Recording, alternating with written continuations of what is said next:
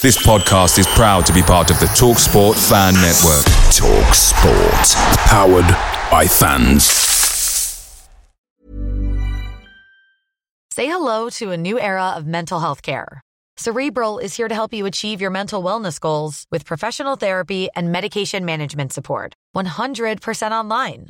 You'll experience the all-new Cerebral Way, an innovative approach to mental wellness designed around you.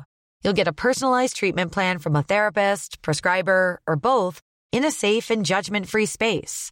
Your Cerebral therapist or prescriber will outline a customized plan with clear milestones along the way, so you can get to feeling your best. With Cerebral, you're not alone in your mental health journey.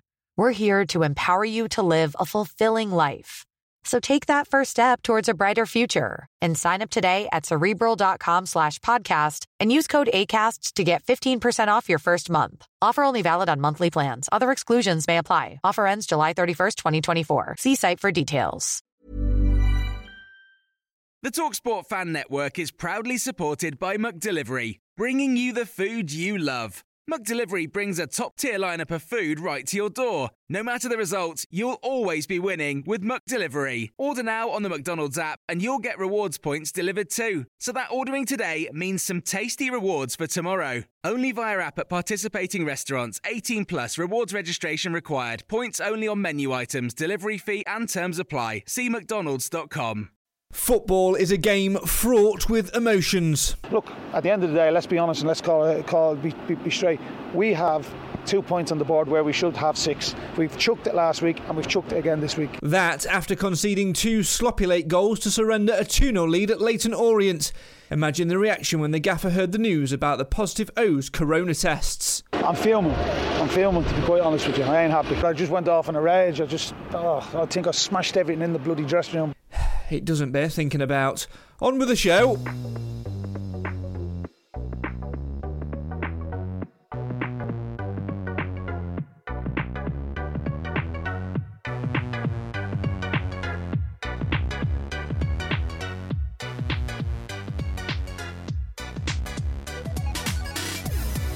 It should be a week where we're positively talking about a potential return to fans to the One Call Stadium. Alas, more politics and red tape gets in the way as we now prepare for the visit of Exeter City this weekend, another one which we'll have to watch on the sofa.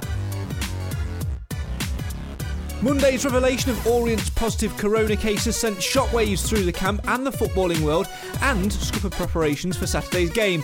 But after the entirety of the squad and staff saw a negative COVID result, it's time to focus on getting a positive one on the pitch after the weekend's 2-goal throwaway.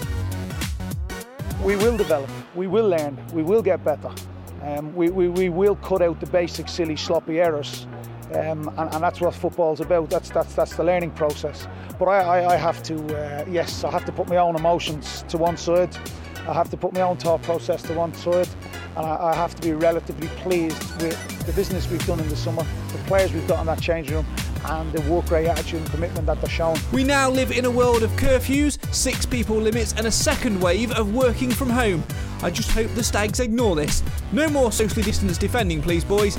And you can get away from that bloody corner flag too. This is the show for the fans, by the fans. Get involved in the comments on the live feed now and have your say on your team. This is the Mansfield Matters podcast.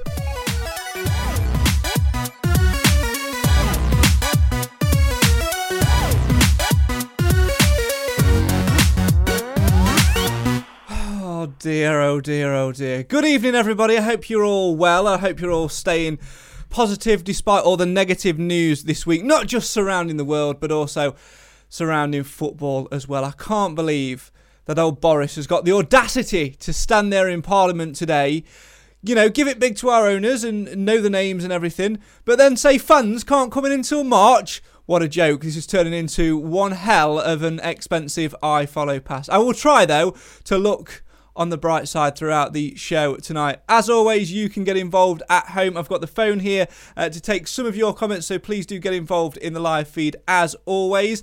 And as always, I'm joined by a man who I've known for many, many years, and tonight I can say that this podcast is true Mansfield because there is nobody from Salford on tonight. It is just me and Nathan Edge. Good evening, Nathan. How are you? You well? Good evening. Yes, I am very well. Thank you very much. Jolly good. It's good to see you as always. Obviously, no Cam today because it's his birthday. And unfortunately, he's not in a position where he can be at his laptop tonight. I'm not going to say too much because I'm not sure at what time he was supposed to arrive for this surprise which he was organising. I've sort of let the cat out of the bag, but I don't care. I'm sure it was early in the day. I'm sure he's travelling back by now. But it's his birthday. It's his 21st birthday, so he couldn't be with us today. So from me and Nathan, we wish him a happy birthday and hope that he got the Salford shirt we both sent him. I think he's on his birthday wish. I think he had loads of Salford memorabilia, so I'm sure he'll be loving it if he gets all of that stuff. We all know where his heart lies. Absolutely. Ours, though, lies in Mansfield, and over the next 45 minutes or so, we'll be looking back at the weekend's 2-2 draw where we threw it away, and the news which followed since. Positive corona cases for Leyton Orient, negative cases for Mansfield, positive cases of socially distant defending, all of that and much more in between. As always, have your say on your team. Good evening to those of you who are watching and have got involved so far. Glyn has kicked us off tonight by saying, glad all negative from COVID. Having had time to reflect, I feel hopeful for this season, and lots of other good evenings in there from everybody else as well. So please do get your comments in now and let us know your thoughts. I suppose that's the prime time to start, really. I mean, we'll touch upon the game and the on-pitch stuff later on, Nath, but first and foremost, let's start with that the news which came out on Monday. What was the first thing which went through your head on Monday when that statement came out which said numerous Leyton Orient players had tested positive for coronavirus?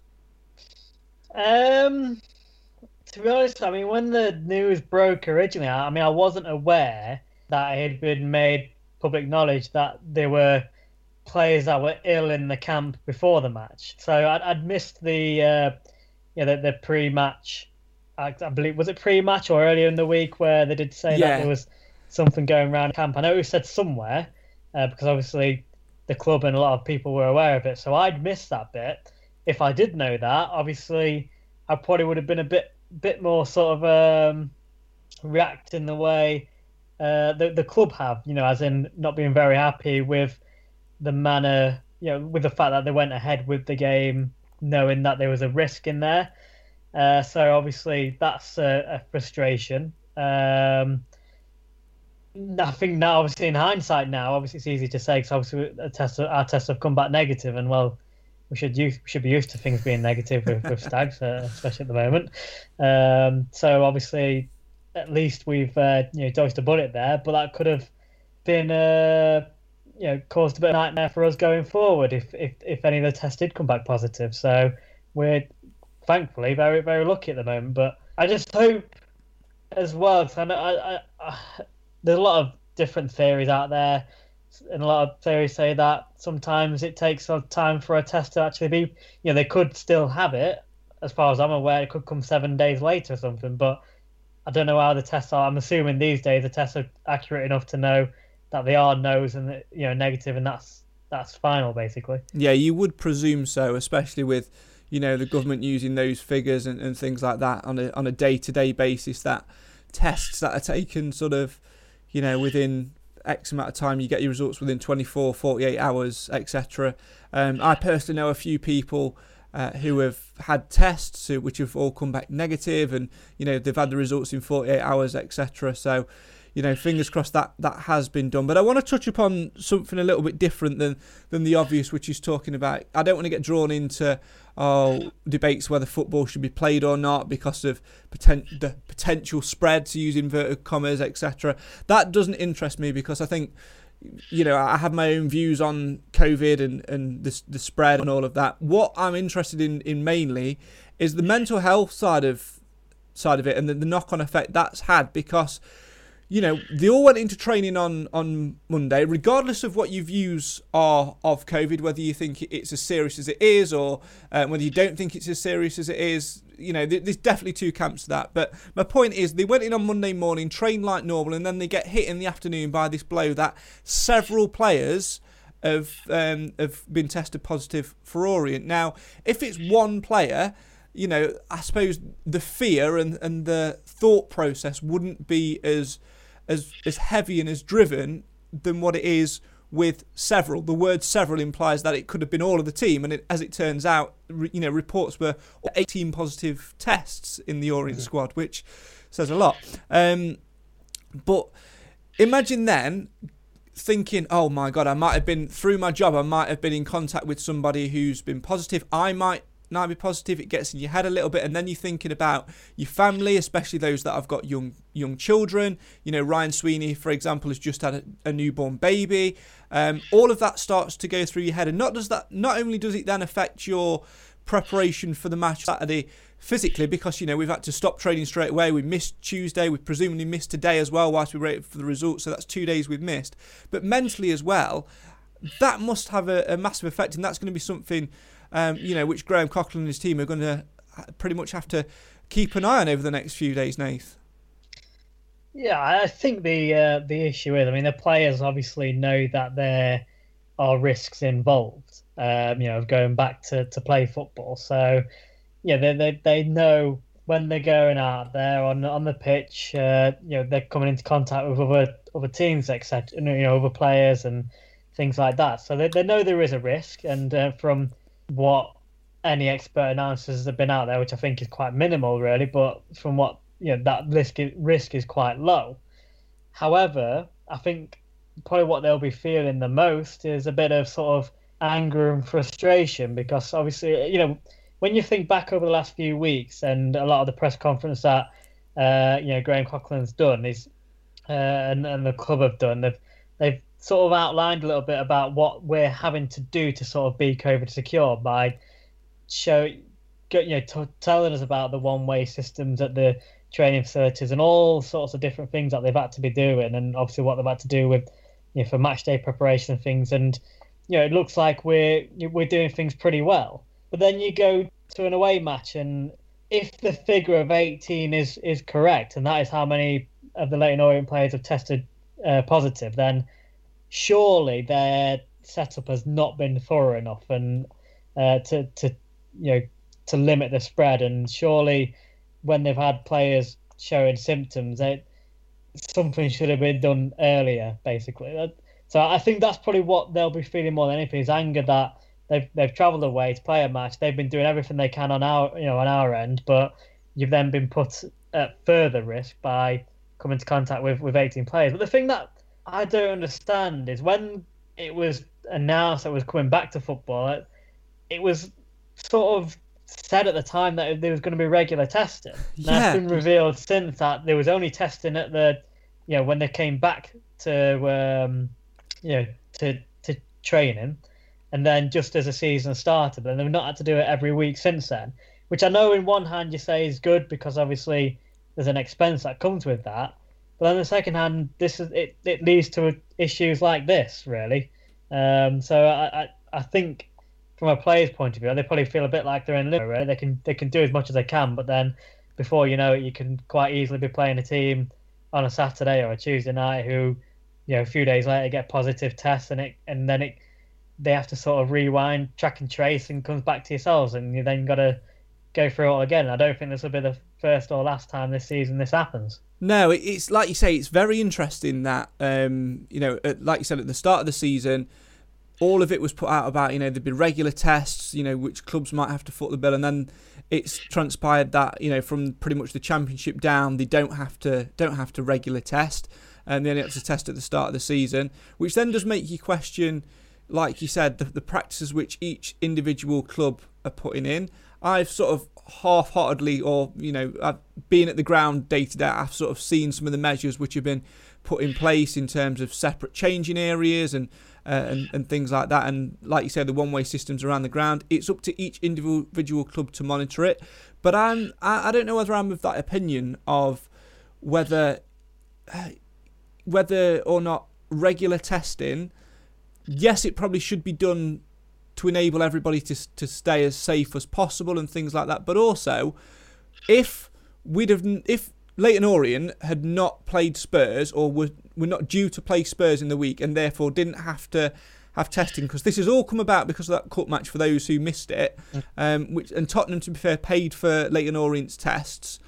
If they'd have not played that cup match, Leyton Orient wouldn't have been tested. We wouldn't have known. And I think this whole thing, this whole debate and this whole worry for your mental health and your well-being in terms of, who have I seen, where have I been, what have I done, what have I touched, what area have I been, who have I contacted, how far do I need to go back, where do I draw the line at telling people when I saw them, etc.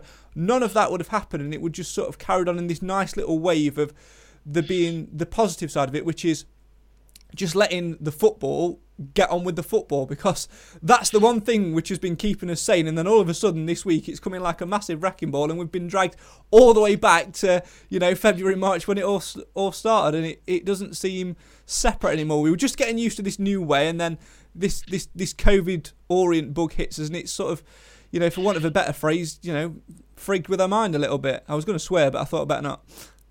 I kind of agree, but there's also the aspect that obviously the fact that they're playing Spurs has accelerated it, because obviously the Spurs wanted the test done before the match. So that's where obviously the tests have come back positive. But we don't know, say they didn't have that cup match, but then comes to Wednesday, Thursday, Friday, and they've got a few people that are showing symptoms. Would they then have got a test anyway? And then it would come out further down the line. And so it still could have quite easily happened, and it would still come back to this point, basically. So I don't know. I think it might have transpired at some point anyway, and I think it will do going forward with other clubs. So I'm not so sure on that. I don't know. It's a difficult one. I just think it's going to happen more. And the issue is, I know you say, obviously, if we don't do the testing, then nobody knows, and then football's kind of fine to enjoy. However, sort of what you mentioned earlier, then people are still then potentially taking it home to their families, and you don't know who they're living with and things like that. So, whether they've got young children there or they live with elderly people or whatever, there's still that risk. So I probably think there should be more testing done, and then decisions can be made, because without knowing, you don't know what could be happening out there. And I don't know. It's a difficult one, really. And it is. And we're not experts, so no. We can only go from what sort of as much, I don't know, information you're given. But I think without testing, you have less information. I think that's harder to do things with if you know sort of where I'm coming from with that. I look at it as a Mansfield Town scenario, aka a no-win situation. Let's move our attention and talk to that. The no-win situation. We'll talk about the game in just a second. I'll go through to a few more of your comments. Please keep getting them in tonight. Really want to hear from you. John says, nice to get a mention on 3 separate occasions from Westminster. And Clive says, I hear that the groundsman has dug moats around the Field Mill corner flag. Needs them. Colin says, love your podcast, helps keep us updated. Well done. Thanks very much, Colin. Thanks for watching. And Clive says, my mate who I've sat next to at matches has been negative since 1987. I think that can be said for a lot of Stags fans. And of course, the Stags players as well, Nath. Obviously, we did the cool-down post-match reaction show on Saturday. We were slightly annoyed, to put it mildly. Have you had time to mellow and calm down yet? Or are you still absolutely fuming that the Stags held the ball up in the corner flag for 10 minutes and Ollie Clark decided to shoot from his edge of his own box practically? Moron. Yeah, I mean, we made mistakes. I don't think I was quite as angry as Graham Coughlin was, which no. You listened to his post-match interview. I'm pretty relieved I wasn't in that dressing room. I don't think it was a bit of a very, very nice place for the players. But obviously it was gutting. But I mean, in some ways, I think I'm probably used to it as well. To be fair, because you look back to last year, we did that quite a lot, so it's not completely unknown. I don't know. I think the thing that made it most frustrating is obviously we've had a bit of a frustrating sort of pre-season, and that as we went 2-0 up, I think that just really was the first time I thought it started really feeling good, feeling positive. We're finally ahead, and we deserve to be. We deserve to be in the first game as well. So it kind of just felt like that's it now. We've clicked and it's happening.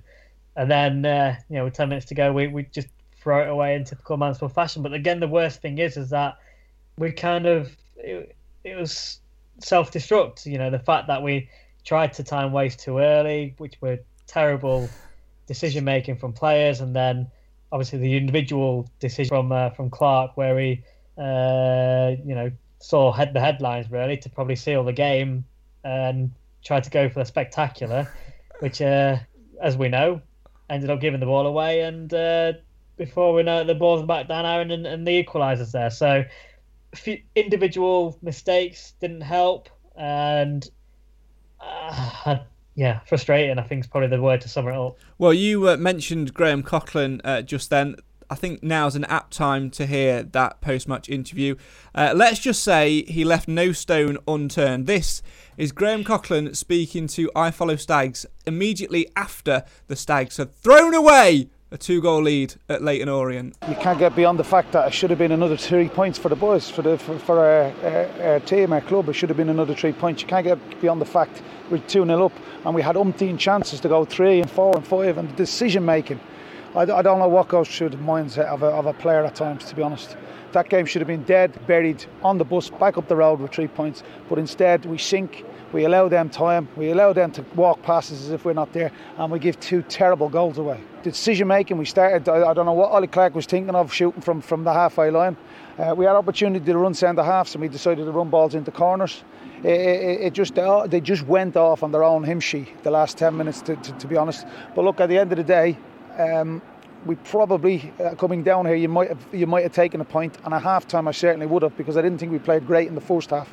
The second half we had a few words at half time. The second half they've come out and we've got after people, we've chased things down, we've hustled, we've harried, and we've forced mistakes, and I thought we were very, very good in the second half, to be quite honest. But look, at the end of the day, let's be honest and let's be straight. We have 2 points on the board where we should have 6. We've chucked it last week and we've chucked it again this week. But look, if I dissect it, if I run through it, if I go through it, I think we're onto something. We're onto something with this group of players. They've been all right last week. They've been all right again this week. But it's just those silly moments, daft moments that have cost us. But look, I have every faith and every confidence in this group. And as I've said it umpteen times, really, really pleasing that you can come to a team like Leyton Orient, not play so good. We were poor in the first half, let's be honest, and we come in at 0-0. We got a little warning before half time where they'd won off the post, but I thought we were really good today again. But apart from the last 10 minutes, we will develop, we will learn, we will get better, we will cut out the basic silly sloppy errors. And that's what football's about. That's the learning process. But I have to, I have to put my own emotions to one side. I have to put my own thought process to one side, and I have to be relatively pleased with the business we've done in the summer, the players we've got in that changing room, and the work rate, attitude, and commitment that they're showing. And trust me, I'm probably similar, same as all the Stags fans at home watching the game. I'm probably the same. We're probably fuming. We are fuming, a lot of us, but they're hurting as well. Them players are hurting as well. That's Graham Coughlan speaking to I Follow Stags following that 2-2 draw at Leyton Orient on Saturday. And he's absolutely right there, Nath. Obviously, I will touch upon the fact about his positive comments in a second, but obviously, furious side of things. I did the watch home again, and a lot of people commented about my reaction to the second goal. I'd just like to clarify that was heavily edited because the club couldn't afford a bleep machine. So that gives you some indication to that. And I love the final shot as well, where it's actually me standing up to turn the camera off, but it made it look like it's me just not saying anything and just getting up and walking off in pure disgust, which I probably felt like at full time, to be fair. So there you go. But how refreshing is it to hear such passion and such anger from the manager? Because, so often managers might come out and sort of make up excuses about, we were trying to close the game down, that'll come in time and things like that. These things happen. But he's like, no, I didn't instruct him to play in the corner. I did not instruct Ollie Clark to hit one from the edge of his own box. I'm not happy with that. I basically just smashed everything up in the dressing room. I want to put it right. How refreshing is it to hear that? And I expect you'd expect no less from Graham Coughlin either. Yeah, no, I do like his honesty. I think he's quite the polar opposite to, I think, what we had before with John Dempster, and I'd probably say with David Flitcroft as well. I don't think those two were the ones to probably go and smash up a dressing room or anything, even close to that, really. So, so I do like that honesty, especially not just talking about the last 10 minutes, because that's obvious. That's blatantly obvious that was unacceptable, and that is going to frustrate any manager and supporter and anyone to do with the club. But the fact that he was saying about the first half as well, that he probably would have took a point at half time because the first half we weren't good enough, and we weren't that bad in the first half. We just didn't really click and create a great deal. But he's still even saying, despite obviously the fact that we threw it away in the last 10 minutes, we also didn't play well enough in that first 45 minutes, and that also needs addressing. So, I like that, and I like that he's. I don't think he's afraid to. It's certainly not an act for the camera. I think we know for sure he's certainly going to be like that in the dressing room, and he's not going to be afraid of putting his opinions across to the players. I remember Ollie Clark's interview when he signed for us. He said that I think it was Clarkey anyway. He said that the gaffers is very straight talking, and if you do things well, he'll tell you. But if you do things wrong, again, he's not afraid to tell you. And I think those players, the ones who did do things wrong, will certainly know about it after Saturday. I would certainly expect a few changes come Saturday as well, purely because he wasn't happy with the first half performance. Felt that we were a little bit slow, which I agree with. But then obviously to give the game up in the way we did in the last 10 minutes, I would expect a shake-up just to inject some freshness and to inject some ideas and maybe a little bit more experience and leadership within that side, because Exeter, despite their result of the weekend, will cause us some problems. Yeah, although, I mean, as far as experience goes, you look at the bench, I don't really know. Obviously, there's Perch, who could come on, but, I mean, there's not really much more experience on that bench to throw in there, I guess. So it will be interesting to see what team he does go with. I'd probably put money on it being the same team, to be fair, even though we did throw things away. But at the end of it, I think he trusts the players to. I don't think the commitment or anything like that was off. But I guess we'll have to wait and see. But I do probably hope for a change or two. But I just think knowing Coughlin at the moment, I think he's still got that 1 to 11 superstition in him at the moment. Let's certainly hope he's not OCD enough to stick with that all season, because that's just not going to work. In terms of Exeter as well, not perhaps had the start they wanted this season after finishing so strongly last year. Obviously, unfortunate not for them not to go up in the end. So far in the league, a 2-2 draw on the opening day to Camside Salford, and then a 2-0 defeat at the weekend at home to Port Vale as well, and just one victory so far in the EFL Trophy against Forest Green, who took them all the way 3-2 at full time in that one. So it would be a very difficult game. But obviously, given the events of this week, our preparations going to be altered a little bit. I would fully expect training to be ramped back up tomorrow once the boys return. Yeah, let's hope it's not let's hope that's not going to be used as an excuse come 5 p.m. on Saturday. Let's hope we don't need any excuses and we can go out there and do the job. Right now I'd take a scrappy 1-0 win. I don't even care if it goes off the keeper's backside in the 90th minute or the first minute. I just think I think we deserve to have 3 points on the board from a match. We've deserved a lot more than what we've had out of the first two. So as long as we can get a result on Saturday, I don't really mind. But I think it's going to be very tough. The teams that we've played so far, no disrespect to Tranmere or Leyton Orient, I think Exeter are going to be a harder team to come up against. I think they're probably going to be up there come the end of the season, like they usually are. And although Exeter haven't had the best start to the season, they've not had a very easy start, have they? Where you look at the the teams that they have faced. So it'll be tough, and like we say, we haven't been able to prepare for it as well as we would have liked. But let's hope that the rocket that the manager's probably delivered to them after the issues of the last 10 minutes of the last game will be enough to get the players really up for this one. Yeah, let's certainly hope so. Now, I wanted to tonight. I always try and make these podcasts as positive as they can be, because I think it's nice to try and inject some positivity into this morbid time that we're in. But this week it's a real struggle. Obviously, we can talk about on the pitch as much as we want, but a lot of the news this week is off of it. We've spoken a lot about the coronavirus testing, which had to happen earlier in the week. If you missed that, you can go back and listen to this podcast once it's finished. But obviously other news this week, Nath, is the news that following Boris Johnson's announcements, etc., over the course of this week, is the news that fans may not be able to return to sporting events until at least the end of March, which makes our season tickets one hell of an expensive iFollow pass.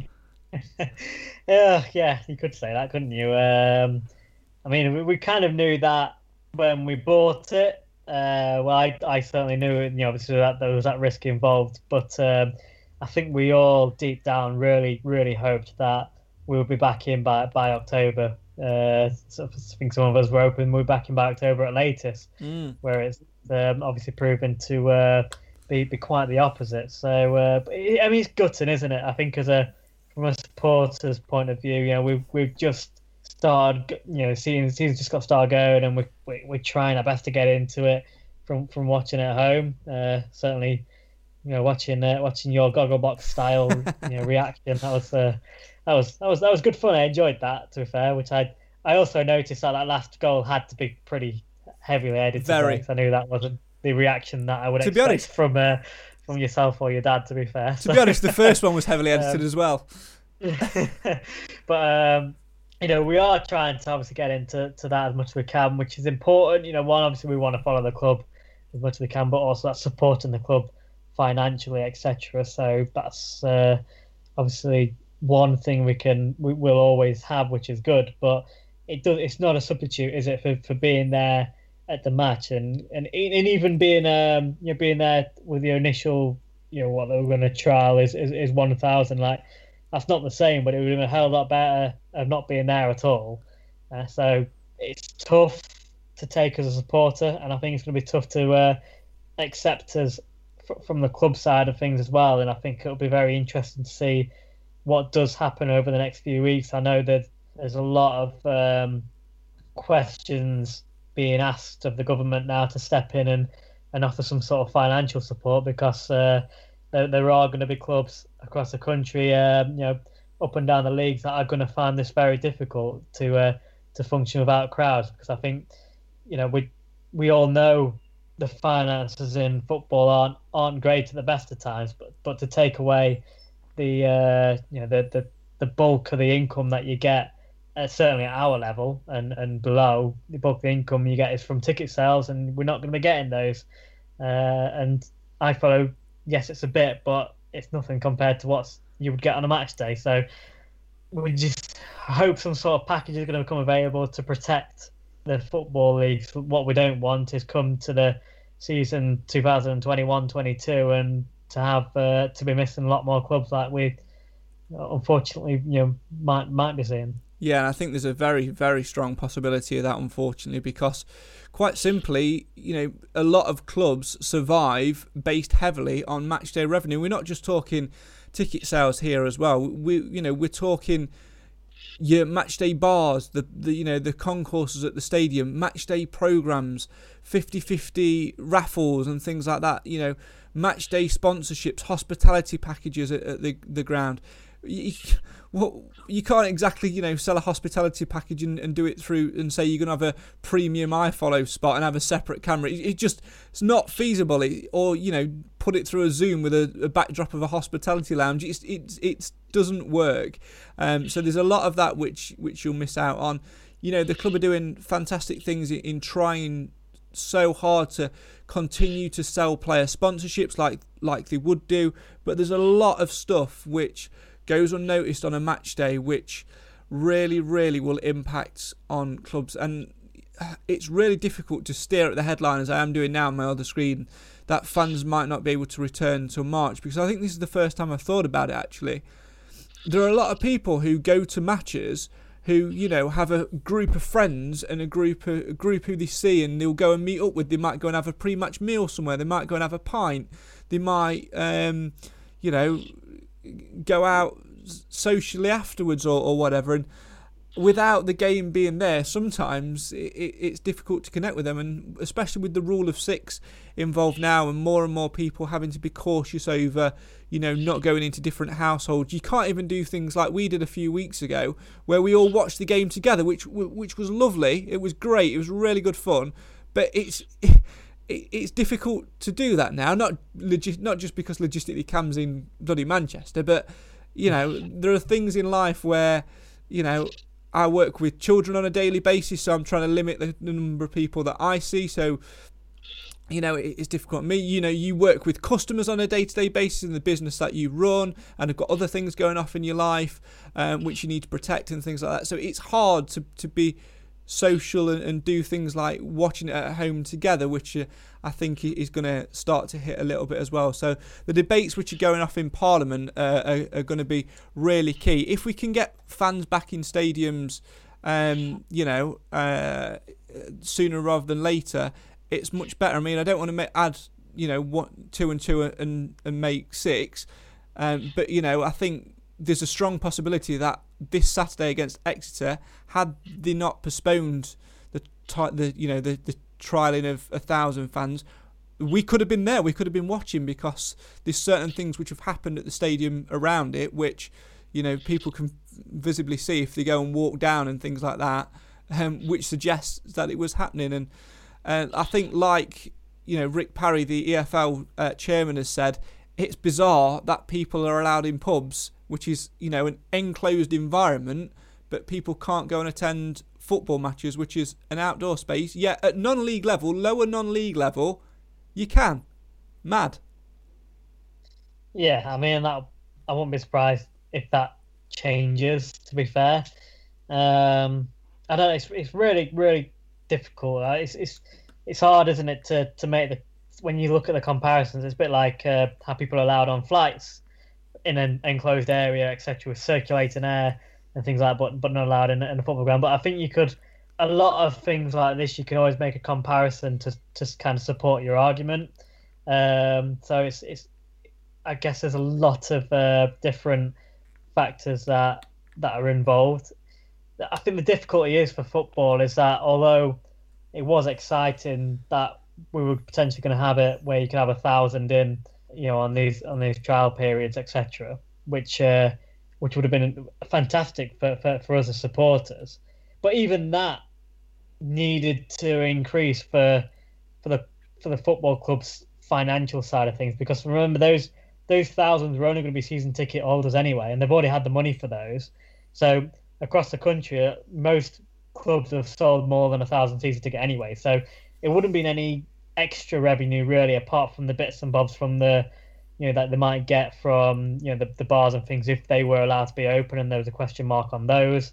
But it was a bit that comes after that. So, you know, once those trials have come in and they've been successful, when you then allowed 2,500, then, you know, potentially more, that's where it would have been a big deal for the clubs, because obviously then they can start selling normal tickets for matches and things. So it's just gutting. You know, that point is even further away. You're probably looking at, when they say a potential of March, and we probably should make it clear that it is under review. They haven't said it's definitely March definite. The earliest. I think they have said it is under review and it could change before then. It's not likely, but it could. So let's have a bit of hope for that. But even when March does come around and say that is the earliest, it's then probably going to be starting again at 1,000 and then building it up. So basically, I think what clubs and what they've been told to do is kind of prepare for no match day revenue through ticket, you know, like you'd normally get, and that's a big thing to try and prepare for. So it's there's going to be some massive. There's got to be a big support package in there. There's going to be some massive changes in how it's going to work, and obviously we don't know what's going to happen with the non-league now. Whether they're going to actually go ahead. There's question marks on that. I think it's just kind of shook things up again, which is tough, because it kind of felt like not things were back to normal, because it was far from normal, but it felt like we were getting somewhere. Yeah. It has knocked us all back, but I think what we have to do, as hard as it is remain positive. We can't change it. Unfortunately, the virus is here. Well, some people don't believe there's a virus at all, but the virus is here, and we've got to adapt to it and live with it. Like, we're pretty young. We weren't old enough to remember the war, but unfortunately, nobody wanted the war. But it was here, and we had to deal with it, and we had to manage with it. And obviously, this is a completely different scenario, but it's a thing that nobody wants. Everyone just wants to get back to normal and live life, but unfortunately we can't. So we've got to do things to make it better. And I hope that, by us doing a podcast, I mean, for me, I love this more than what I did when we started. Don't you make me cry? Don't. It's different. Don't. Even though we're doing it over Skype and whatnot, I love it, because if we weren't doing it, obviously we haven't got the football to actually physically go to. It's given us a chance to talk and talk about football, and I hope people enjoy it at home at the same time by getting involved. It's something that we can do, and we'll keep doing because we can, and just sort of enjoy these parts of it, because nothing can stop this bit. No, not even if the whole country got locked down again, but sporting events were like it was at the very start. They were slowly, like the playoffs were allowed and things like that. As long as there's football out there, we'll be talking about it. But even when there wasn't, I mean, God, I don't even want to bring that thought into my head, but we still managed to do something like we're doing on the memory stuff, and just talking about random odd topics like best and worst loan signings. We've still got an absolute ton of those which we can do. They're endless, so we will always endeavour to do some form of podcast just to keep us sane as much as you guys. But we really do appreciate your guys' support, and talking to you at home as well. I'm going to go back to a few of your comments. A few have sort of snuck in as me and Nathan have been in that little bit of conversation there. Clive says, do you think the club might give free access to away games streaming to season ticket holders as a gesture of goodwill? I think the answer to that one's a straight no, purely because of the revenue it gains. If they start giving free ones to season ticket holders, I'm not saying it's a bad idea, by the way, either, then that will then mean that the number of people that have purchased a match pass in cash decreases massively, and then reaching that 500 target, where then they get to keep all of the revenue, becomes harder. And when that's the only way to earn revenue from ticket sales, so to speak, Nath, that'd just be sort of cutting your nose off to spite your face a little bit, wouldn't it? Yeah, I mean, 500 thing as well, by the way. That's ridiculous. About that. Yeah. It's absolutely ridiculous. But yeah, I mean, we'll go into that probably a little bit more detail in a minute. But I mean, as probably more focusing on what Clive said in the comments. That the difficulty is, as we sort of mentioned, the club are already struggling to get revenue in. So if that was also the case, then again, it's decreasing the money coming in. And although we are lucky to have wealthy owners, it's also not an endless pot of money. So they need as much support as they can get. And you also think of sort of how it would be for other clubs as well. Certainly other clubs are in a lot more of a difficult position for us, and so they need the money as well. So I wouldn't be surprised if something down the line where there might be some sort of money back on season tickets if the club are in a position to do that. Something might be announced at some point. Obviously, we'll have to just wait and see. I have no idea about that at all, whether anything like that will happen, but I guess it could be a possibility. I guess we'll just have to wait and see. But I think certainly for away matches and things like that, I think the club need the money. So I'll be very surprised if they were to do anything along those lines. Yeah, me too. And I think, on that 500 thing, as you say, absolutely ridiculous when you've got clubs like Bolton who, have got a massive, massive fan base and will very easily hit that target every single away game that they play. It is absolutely mad. I just don't get the logic. It makes no sense. Like, it's only going to benefit the likes of probably Oldham and Bradford, really, and in the league. So it doesn't benefit anybody else apart from them. So there just seems to be no point in that rule. And what that means is that not only are clubs missing out on money anyway, but the odd occasion where we have a game against like against Bolton or Bradford, or the ones that are going to have probably more than 500 watching away supporters, you don't get that money for it. Which is whereas on a match day, 100% of that ticket revenue minus a bit of commission, which is very small, would have gone to the home club. Like, why change that in a time where it seems to be more important? You think it'd be more important to ensure things are fair for all clubs.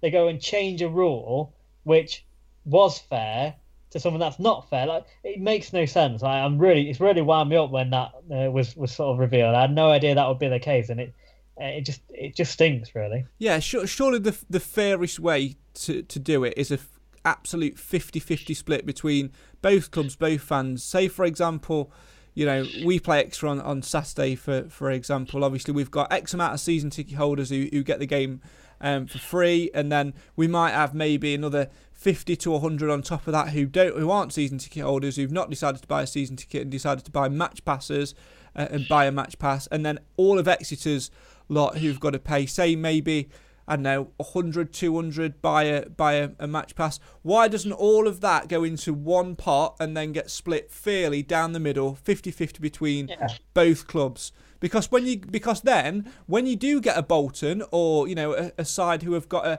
larger fan base, so to speak, the other club doesn't lose out. It's a much fairer split in revenue and a much fairer way of going about it. It just seems to me that in some respects it's the rich getting richer and the rest of us getting left behind. Yeah, that the reason why when obviously we mentioned this a little bit in the group chat when this all came out, and the 50% made sense, but then the only thing I thought was maybe when crowds start coming back that would be a bit different, because then you've got more home crowd that are physically there, so you've got less on the stream.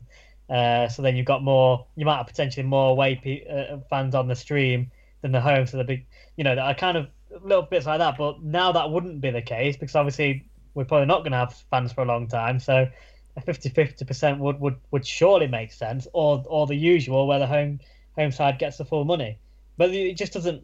This way, all it basically means is that every away game, Bolton are going to get extra because they're always going to have more than 500 watching. But then in every home game for Bolton, most other clubs aren't going to have more than 500 watching, so they'll keep 100% of that away thing. It just favours the big clubs, and I just don't get why that should be the case. Yeah, it absolutely stinks in a time where football clubs, need to pull together and sort of, be united and sort of save each other and stop things from going down that road, and ultimately stop clubs from folding it and going out of business, to keep it competitive and things like that. Those clubs who are benefiting from that, they'll just laugh at it and go, yeah, well, that's the rules, so we'll play to the rules. It's daft. That's why precisely on Twitter, if you look at any of the conversations, I can only seem to find one set of supporters that are in favour of it, and that just by chance, I think, no coincidence, but they happen to be Bolton supporters. It's funny, that, isn't it? Absolutely. And there's no such thing as a coincidence, as they say in life. Gary says the £10 away day cost is saving me a fortune, far more than the price of a season ticket. I mean, to be honest, it's saving money, but I would happily go back to spending £60 to £100 every other Saturday on an away game just to physically be there and watch it live. I mean, if it's saving you money and helping with your finances, great, but let's be honest, it's no substitute, is it, for actually being at a live game and all the things which come with it. Certainly not, especially away games. Like they are obviously we love home matches because it's at home, but I don't think much beats an away day. Well, especially if you win as well. But when you think of when I think of my favourite matches, I'd probably say 90% of them have been away. But when Gary has got a point. It certainly is. When you think of the £10 fee, I mean, I wouldn't have been completely opposed to that fee being a bit more. And I know it's not the same being because you're at home, etc. But obviously your match day prices, normal tickets would have been a lot more, and your travel and things like that. Supporters would have spent a lot more money throughout the season doing that. So I wouldn't have been surprised if it was 15 or so, and I wouldn't have, certainly for myself, wouldn't have grumbled at that. But £10 really to watch a match, I think is an absolute bargain. It's not a substitute for being there and whatever, but I still think £10 a really, really reasonable price to charge for matches. I think if I'm being picky, I'd want a little bit more for my money at maybe top end £20. And this is just purely from a selfish point of view of, when at 2 o'clock when it comes on with a graphic, the camera stays still, and sometimes you can see them train, depends what part of the pitch they're on, and then it's just silence until 10 to when I follow, when the commentary gets, wired up with it and joins it. I'm just thinking maybe, a couple of supporters who could maybe be there, maybe someone with a little bit of presenting experience could present a pre-match show. Do you know what I mean? I don't know if we've got anyone in our club that could do anything like that. No. But you've got a point. I mean, something like that, it adds a little bit of quality, wouldn't it? And it'll add to that bit of build-up whether for the first hour, just a bit of punditry, really. Just talking about the team, talking about the news in the week, maybe, add in the 5-minute interview with the gaffer, which they always do before the game, throw in the highlights from the last game. Bosh, it's like it's all planned in my head. I mean, call me. I wonder why. But no, I mean, too much time, mate. Whether that'll be something come, because obviously now it's going to be a bit more of a long-term thing with people watching on streams. Whether that'll be an avenue the club might pursue. I mean, it would be nice, because that, from what I've seen so far, has been the main sort of criticism, that it is from sort of 2 o'clock onwards, just basically nothing really until you get to sort of close to 3 o'clock when it all kicks in, and then even then, I think people probably want a little bit more, because I think people are used to Sky and things like that. Obviously, it's never going to be up to that standard, but there are things I think we probably could do as a club to maybe just improve that little bit of a match day experience. Yeah, maybe if fans aren't coming back for a longer while, I've seen a lot of clubs do digital programs. I wouldn't, as a bit of a program hoarder, so to speak. I mean, I'm looking behind my camera now, and I can see boxes and boxes of programs from previous seasons. Maybe a digital program or an online 50-50 to try and make that match day thing in there. Anything where the club can garner a little bit of extra income and make it feel a tad more like a match day. I would 100% be in favour of a digital program, because I've wanted this for years anyway. I can't read print, so something digitalised makes that actually accessible for me. So it's a shame COVID's had to sort of encourage that a little bit, but I'll take it. I'll certainly be up for that. Yeah, and like a 50-50 competition. You can use things like Eventbrite and stuff to purchase the tickets. There's a lot of things which can be done, but you got to take your hat off to the to the club and to the staff, because it's really difficult to actually get it done. I guess it's also been sort of a relatively quick turnaround as well. Obviously, you've had the whole iFollow being updated and things, so that wasn't even really sort of fully functional until just before the season started. So obviously, we don't know exactly everything. Well, you probably know more than I do, but everything that goes on behind the scenes. So it's great that I'm at least grateful that we are able to stream matches. A couple of years ago, you wouldn't have ever thought that was even possible. So at least we have got that. We can watch the matches. We are a part of it to a certain extent, but let's just hope over the next sort of few months that we can do things to improve that. Exeter, of course, the visitors on Saturday. Just briefly, what are you expecting from them? The usual Exeter, to be fair. They are a good side. They're normally up there come the end of the season. I think they've battled playoffs quite a few times more than us, though, which is some good going for them, to be fair. But no, it'll be another tough game. I just hope that we can build on what we've done so far. We've progressively got better. We've finally hit the back of the net, not once but twice. So that hopefully, that sort of got that monkey off our shoulder, which is obviously a big bonus. We just need to stay focused more than anything. And certainly, if we can go ahead, we need to cut out those silly mistakes and let's not panic and start dropping off. And hopefully finish the job. But that's obviously easier said than done. But like I said earlier in the show, I'd take a scrappy 1-0 any day. Absolutely, I certainly would as well. And of course, the game will go ahead. This is the club statement excuse me, from earlier in the week. Mansfield Town are pleased to report a complete set of negative COVID-19 tests of its first team players and staff. Tests were conducted following notification by Leyton Orient on Monday the 21st of September that a number of its Orient's first team squad have tested positive for COVID-19 after Saturday's match at the Breyer Group Stadium. Stags will next face Exeter at the One Call this Saturday. Tests were conducted privately to avoid expanding NHS resources. Talking about the team as well, Colin says, I think Graham Coughlin will pick the same side for the first half with the message to go out and redeem themselves. And Gary says, you're correct. The best feeling is a Stags away win, especially when you're there. The best for me was Coventry when McDonald scored a screamer. We won't even go into that because Cam's not here to add into to what would be, I'm sure, another hour of fantastic content. Obviously, if you were the manager, Graham Coughlin, Nath, what would you be saying to the boys just before they left the split dressing rooms on Saturday to go and take on Exeter? I think I would be reminding them a little bit about last week, basically, but not necessarily focusing on the negatives, but reminding them about the positives. We for a lot of that game, we did play well. We shown that we can certainly take it to the better teams in the league.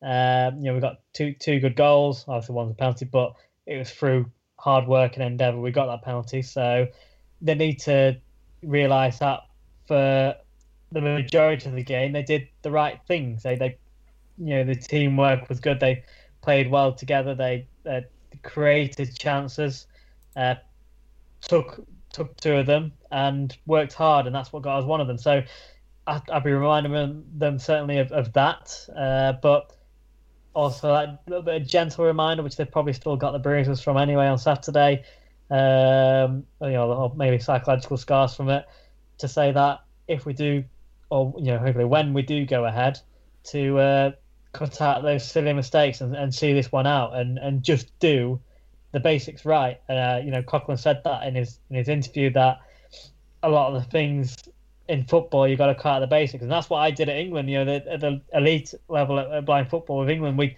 did so much on the basics, because if you don't do the basics right, then nothing else can follow.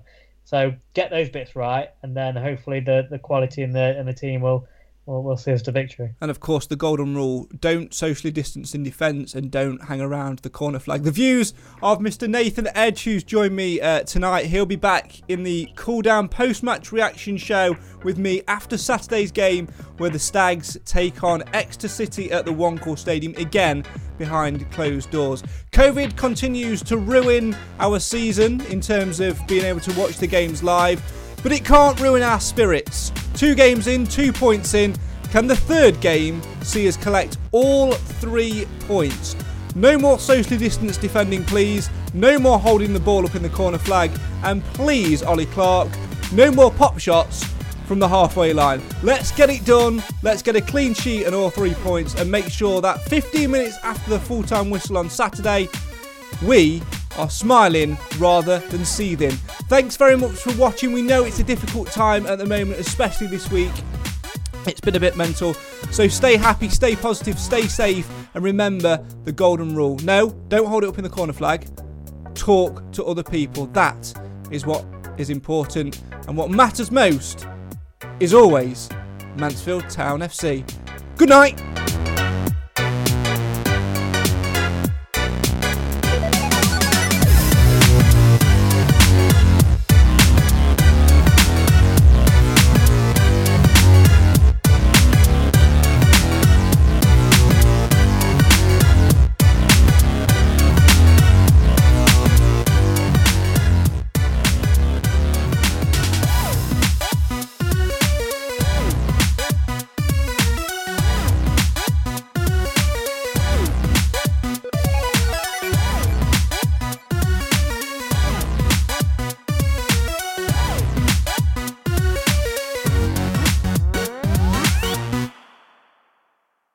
Away days are great, but there's nothing quite like playing at home. The same goes for McDonald's. Maximise your home ground advantage with McDelivery. Order now on the McDonald's app. At participating restaurants, 18 plus, serving times, delivery fee and terms apply. See mcdonalds.com. This podcast is proud to be part of the TalkSport Fan Network. TalkSport. Powered by fans.